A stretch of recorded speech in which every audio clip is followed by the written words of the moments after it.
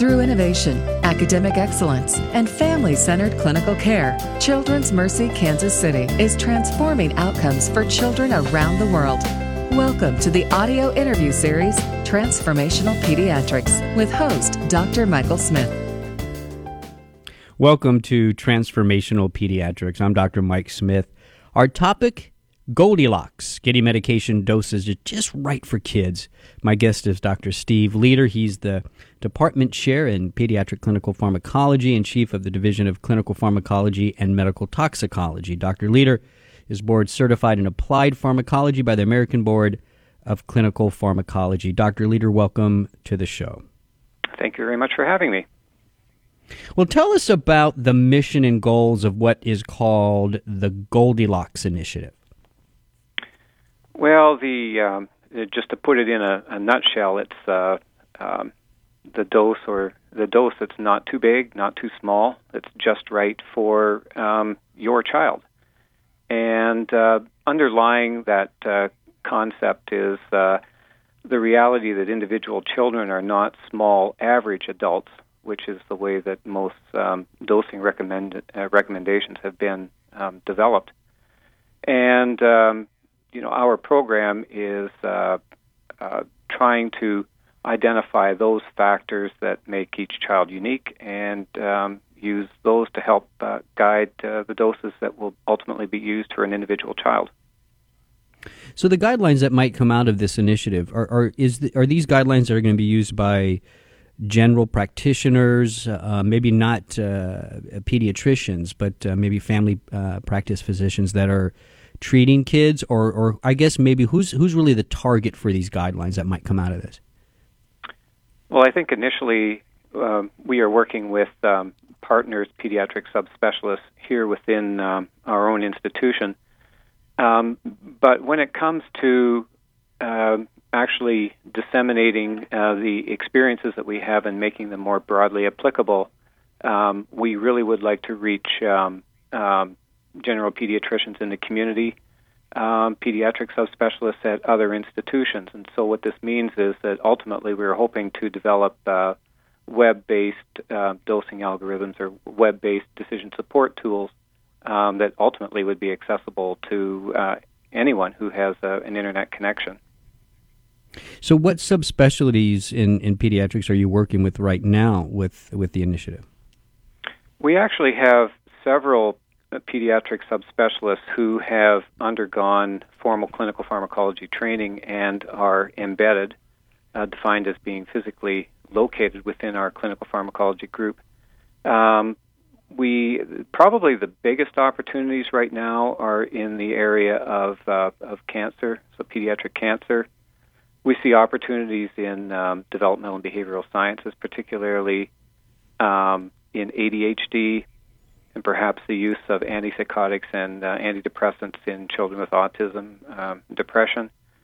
We also have partners in cardiology, where we are anticipating increase in use of statin medications in children, and we would like to be preemptive in coming up with safe and effective dosing guidelines for that class of medications.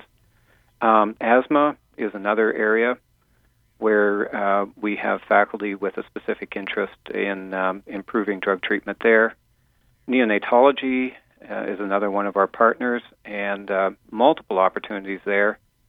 GI, particularly in the field of inflammatory bowel disease, has lots of opportunities where we are working.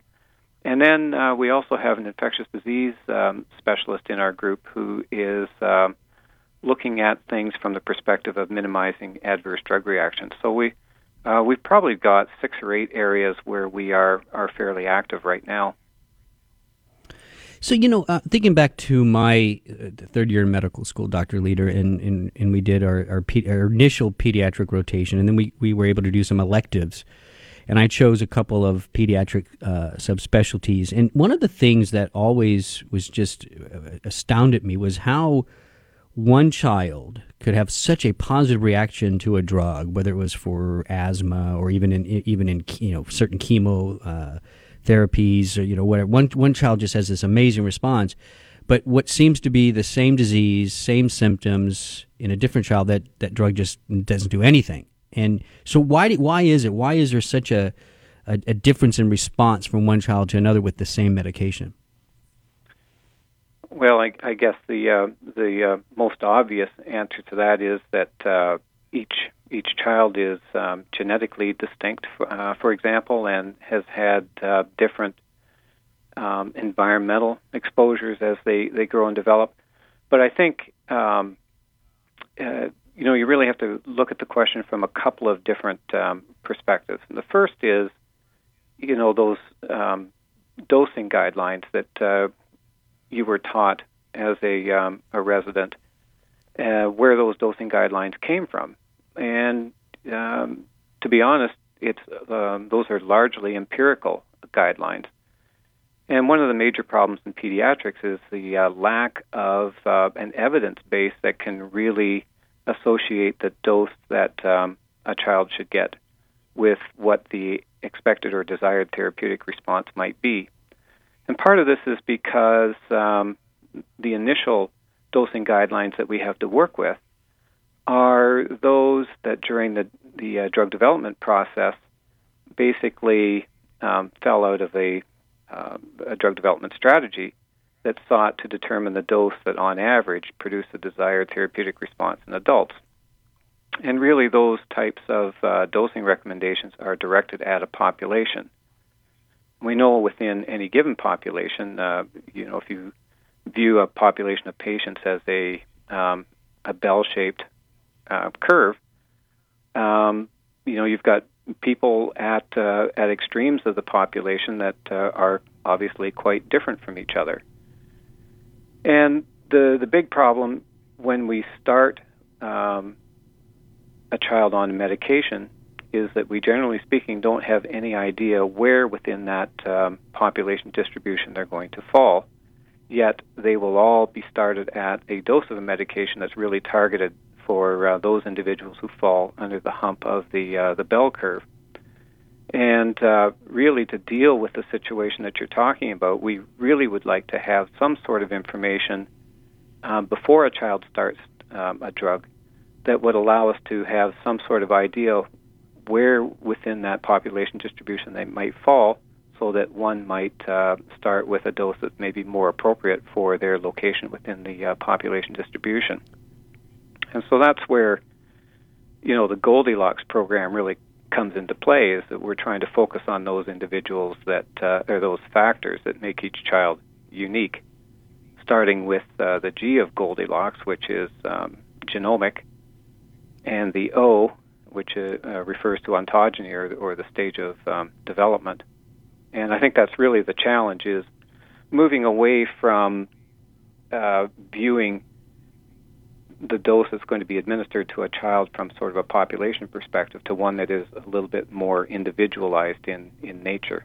And it's that challenge of moving away from the population perspective to that of the individual that really is the most difficult to do, but also the most rewarding if we're ever able to do it, accomplish those goals.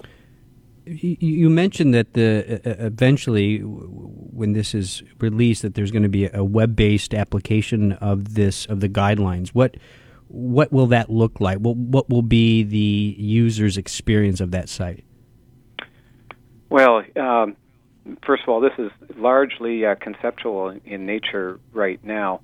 But what we would be anticipating is something that looks like a dashboard, and opportunities for people to enter the information that the research tells us is most important for determining the dose required in a given child to reach a particular exposure. And by exposure, I mean the sort of product of drug concentration over time, with the assumption that the amount of drug in the body at a given period of time is going to be somewhat predictive of the response that one can anticipate. And the type of information that may be required to be entered will be dependent upon the particular medication, but it might be things like the child's age, height and weight, hematocrit,